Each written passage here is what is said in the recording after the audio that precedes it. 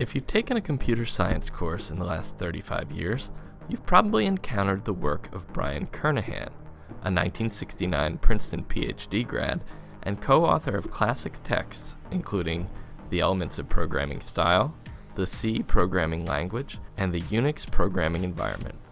Kernighan's career at Bell Labs and at Princeton has spanned a remarkable period of change in the digital world, as he explained in a recent conversation with Paul. I'm Brian Kernighan and a graduate class of 69, star 69. I was an undergraduate at the University of Toronto. I was there from 1960 to 1964, I guess.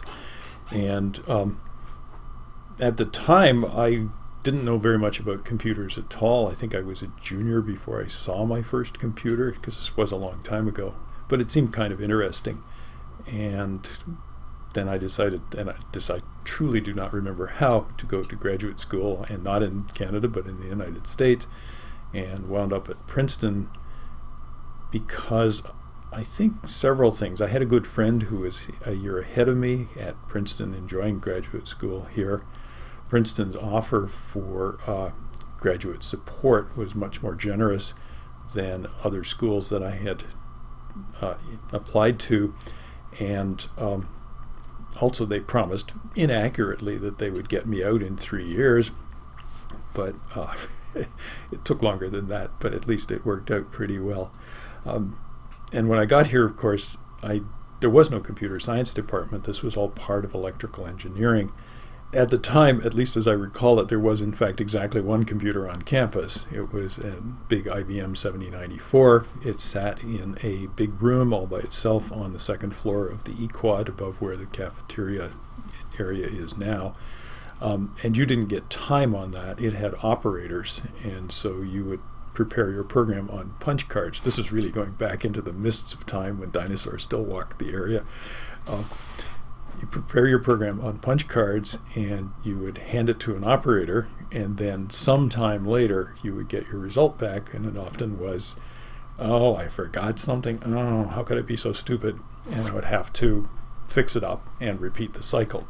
There were systems that made this somewhat faster, fast turnaround for small jobs, but for the most part it was pretty slow, pretty delayed. And that was the situation, I think, for several years at least. There was really only that one computer that served the whole campus. The second summer I was here, this was to be the summer of 1966, I was very lucky, and I got a job at MIT for the summer working on what was called Project Mac, and this was their attempt to take their first time-sharing computer system, CTSS, and make the second system, Multics. And that was just a wonderful summer. I had an amazingly good time, met all kinds of really good people, and did really interesting work, and got a feeling. I think that was the first time when I realized just how much fun this stuff could be, because unlike the punch cards that I mentioned a few moments ago, the system there was an interactive system. You sat with a keyboard and a strange device, and you talked to a computer that was in a big room somewhere else, and it was responsive, instantly responsive. You pushed a key and something happened. And so it made program development far more interesting and much more fun. Then when I was looking for a summer job the next summer, I, through good luck and the services of a friend, got a job at Bell Labs in Murray Hill in New Jersey, just about an hour north of Princeton. And that, again, turned out to be an absolutely wonderful experience. Many of the people that I was working with there had been people who were working with the Multics operation at MIT. So I worked there. I had a great time. I'm not sure I'd call it useful work, but at least I did something. And then spent another summer there in '68.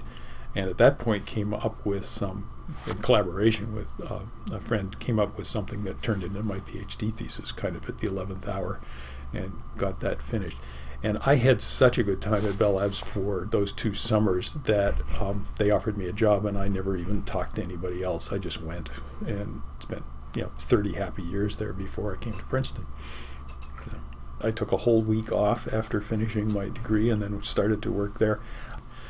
There was a fairly strong connection between Princeton and people who are interested in technical things, and Bell Labs, because geography and, preeminent university on one side and preeminent research lab on the other side.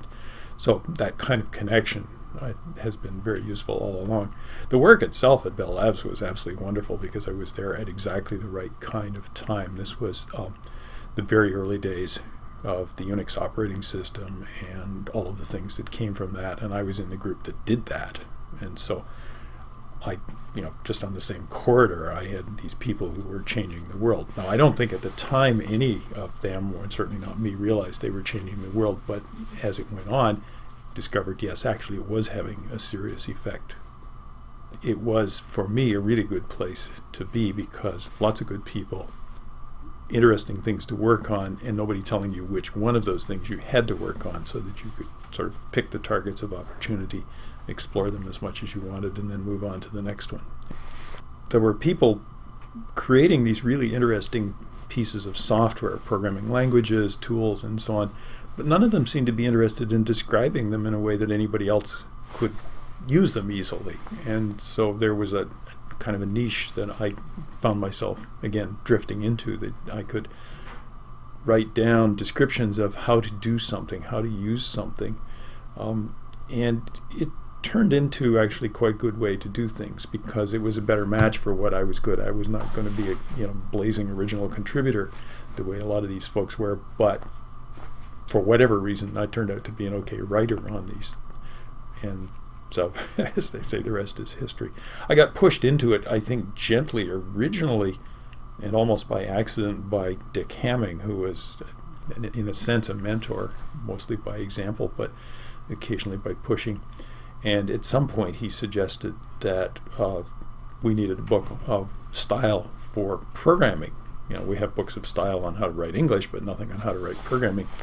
And although he had a totally different notion of it than I eventually came up with, that was kind of the impetus for the first book that I wrote, Elements of Programming Style, that Bill Plogger and I did. And that was successful enough and interesting enough, fun enough, that it probably led to the others. We ripped off the style from, as it were, from Strunk and White, the idea of here's some bad examples and here's how you do it better, and then can you draw a general lesson from that. And so we did for programming languages, and not nearly as well what Strunk and White had done for English, and definitely tried to emulate the brevity of their book. And the first book that we wrote was quite small as well. When AT&T split in 1995 or something, I think it loosened a lot of the barnacles from the bottom of the boat. And I spent a semester teaching at Harvard.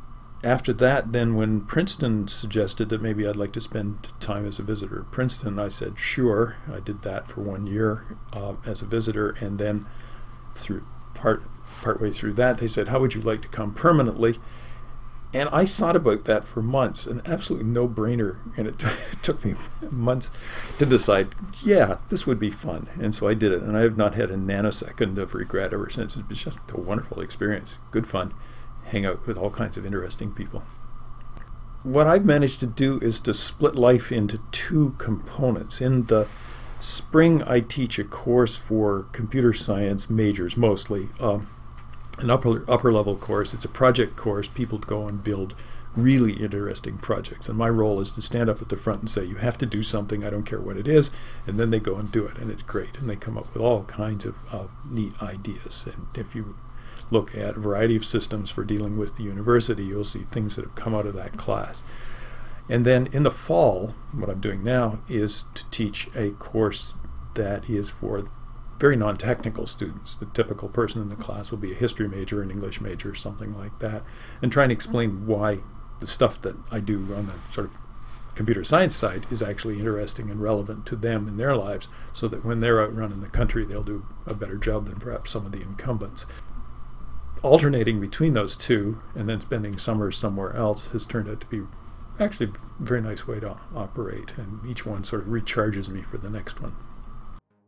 Brian Kernighan is the author of 9 books, most recently, D is for Digital, What a Well-Informed Person Should Know About Computers and Communications, which is drawn from his Princeton course, Computers in Our World.